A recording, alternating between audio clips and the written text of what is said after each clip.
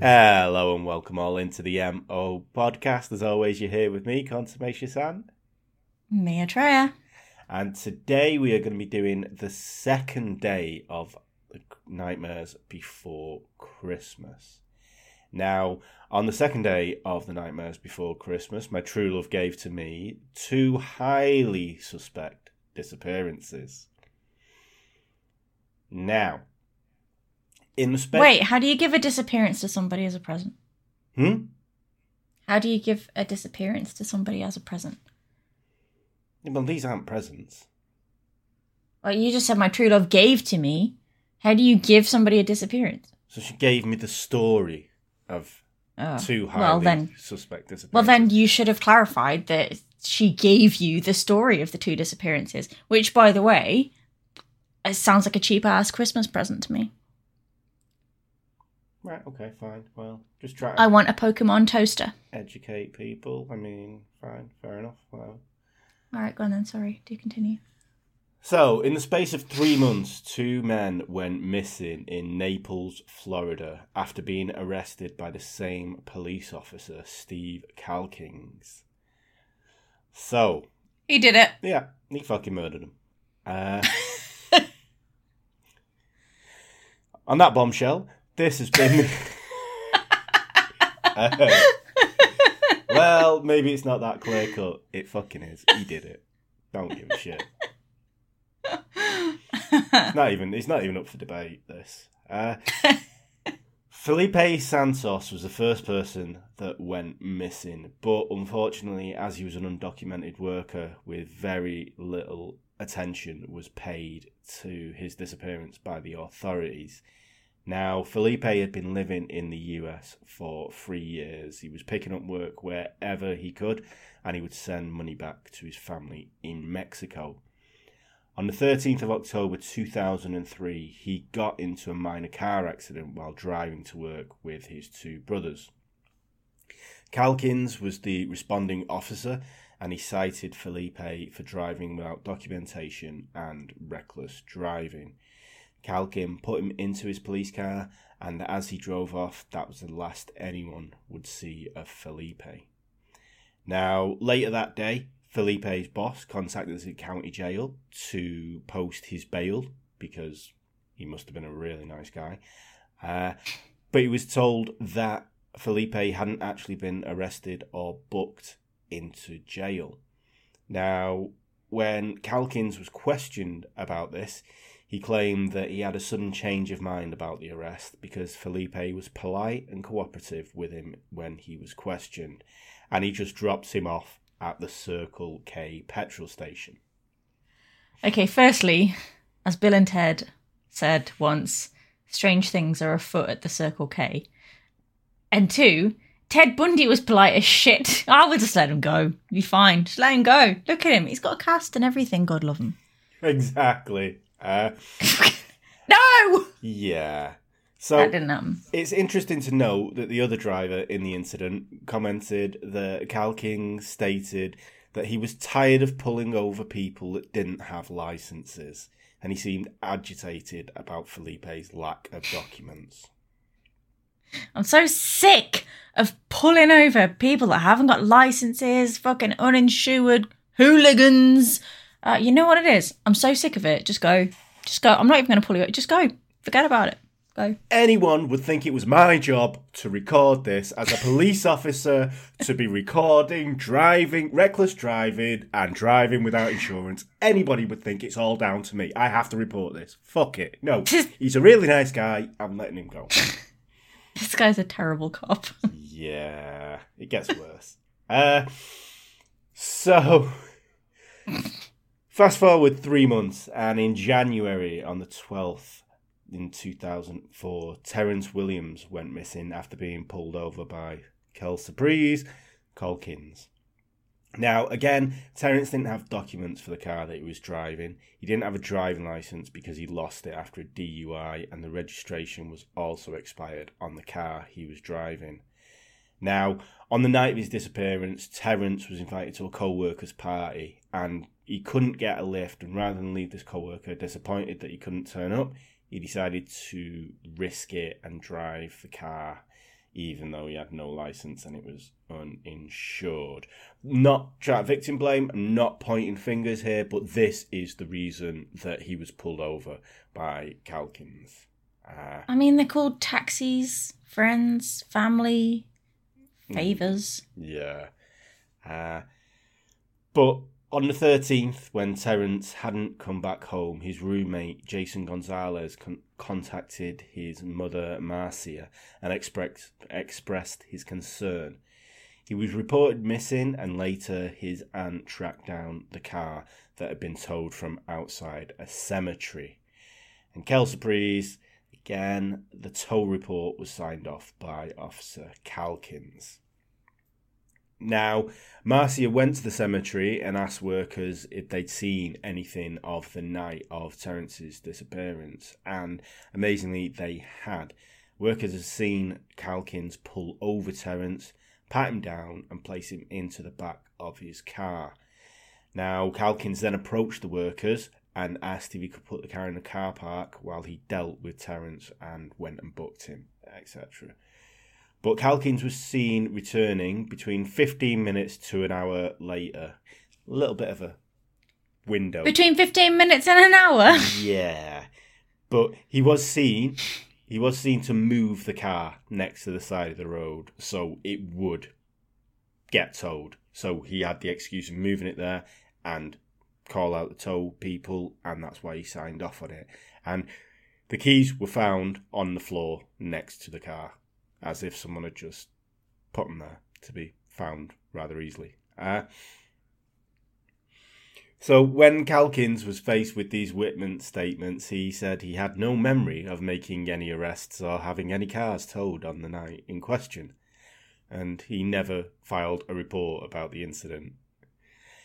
I didn't request any cars were towed. I didn't even pull anybody over. In fact, the people that were going speeding and that didn't have licenses, I flat out said to them, you just go, I can't be arsed. So I didn't do nothing police work. Such a nice guy. There's too many nice people in this city.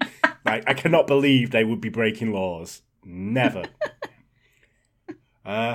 So a few days later, Calkins was pressed to file a report after the incident, and he amazingly started to recall some incidents about this situation. He reported at 12:15 a.m., he noticed that Terrance was driving in distress and pulled him over. Hey. Seriously, look, he's... Define driving in distress. Yeah. Either that or he was just like ugly crying behind the wheel. I just don't know. I mean, I think you'll find Calkins is not a good cop or a good liar in any of these. He reported, so he pulled him over, and Terrance asked for a ride to the, can you guess? Circle K. Did they have some really fucking good deals on? Because if the Circle K is like, I've never shopped there before because obviously we don't have it over here, but if it's anything like the Aldi middle aisle, like, it's no wonder everyone's there. Yeah. So one place in the world I want to be right now is the Circle K. Take me there, officer. Yeah. So apparently Calkins stated that he asked to be drove there as Terrance was late for work, but Terrance didn't work at a Circle K. But, you know, after driving to the petrol station, Terrance told Calkins that the car's registration was in the glove box, and Calkins drove back to the abandoned car after dropping Terrance off. Now, I'm not a police officer, but surely when you're pulling someone over at the side of the road, I think we've seen Cops and fucking all them reality shows at the side. You ask, can I see your registration? Can I see your driver's license at the side of the road? You don't go, you know what, mate? I'll take you to work, but then when we get there, I need all your details. Oh, you've not got them? Oh, I'll drive right back. You just stay here, son. You stay here. You've got a trusting face, and you've been very polite with me, so I trust you. So he's not a very good cop or a very good liar or a very good human being by the sounds of things. Yeah. And then when Calkins went back to the car, there were no documents there. So he claimed he thought he was being taken for a ride, and he rang the Circle K from his official police phone asking to speak to Terrance, but he was told that Terrance didn't work there. Now, do you think maybe his Terrance did work there, but his boss was like, Terry, I've got the fuzz on the phone for you. Tell him I don't work here. Sorry, officer, he doesn't work here.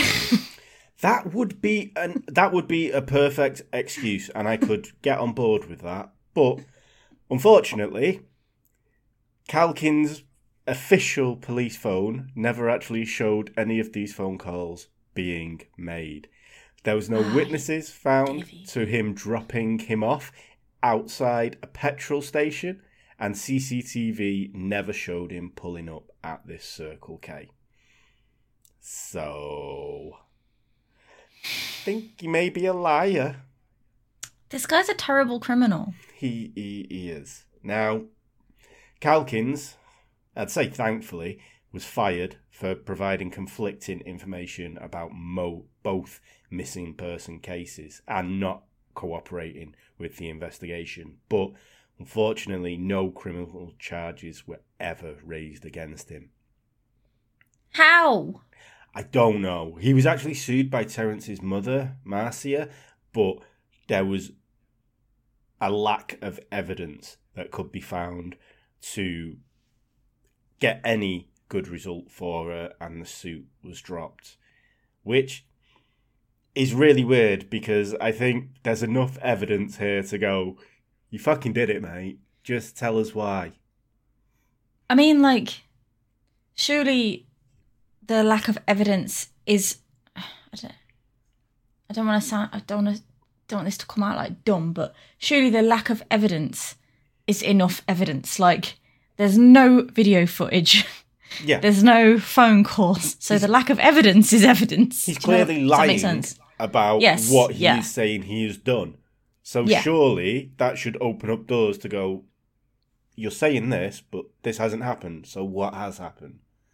But unfortunately, with police in America, and this is going to be a sweeping statement, but fuck them, they're covered by the unions, and the unions always want them to be. In 9 out of 10 cases like this, even though he was fired, even though police officers are fired for misconduct, they usually move to another city or another state and pick up another police job in there, even though they've got this hanging over their heads, because the unions are so far.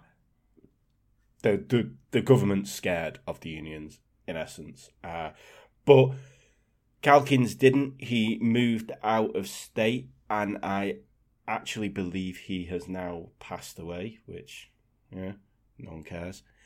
Can't sue you, can he? Yeah, exactly. But he clearly had an agenda with these people, undocumented workers, and these are the only two people that have actually made a splash in this. There is kind of a theory that he actually took them for what is called a moonlight tour, which is what a lot of Canadian police did in the 80s and 90s with the Indigenous people there, which is where they would pick up drunk Inuits or drunk Indigenous Canadian people, take them out into the backwaters, let them out of the car without a coat, and make them walk back into town. Some of these people made it, some of these didn't. Now, Florida, very swampy, very alligatory. Maybe he took them out into the swamps, let them go, and they never made it back. So, yeah. Do you think he would? I'm just like covering all angles. Like, if I was a corrupt cop and I had an issue with like undocumented peoples, and I was like, I'm going to wipe them off the map, I wouldn't want to roll that dice about taking them into the like desert and just going, I don't think they'll make it back, but maybe they will. And then if they do, then they're going to go, she lied about everything that she said. And then I'll be caught out. And then, that sucks. So would he really take that risk? See, now, this is the reason why it was done in Canada with Indigenous people, because they're not believed. They're not the working class, they're lower than the working class of society. Now, Felipe was an undocumented worker from Mexico, so there's his status. And Terrance Williams was a black man who had a DUI to his name. Who are they going to believe? A police officer or... I know, but did they ever find any bodies? No. These cases are still recorded as disappearances. There's no homicide investigation. I don't know. If it was me and I was a corrupt cop, I'd want to make sure that it was done. And I would be, feeding to the pigs or some... no pun intended. Or some shit like that. I don't know. I just wouldn't want to run the risk of them being, making their way back or bodies being found.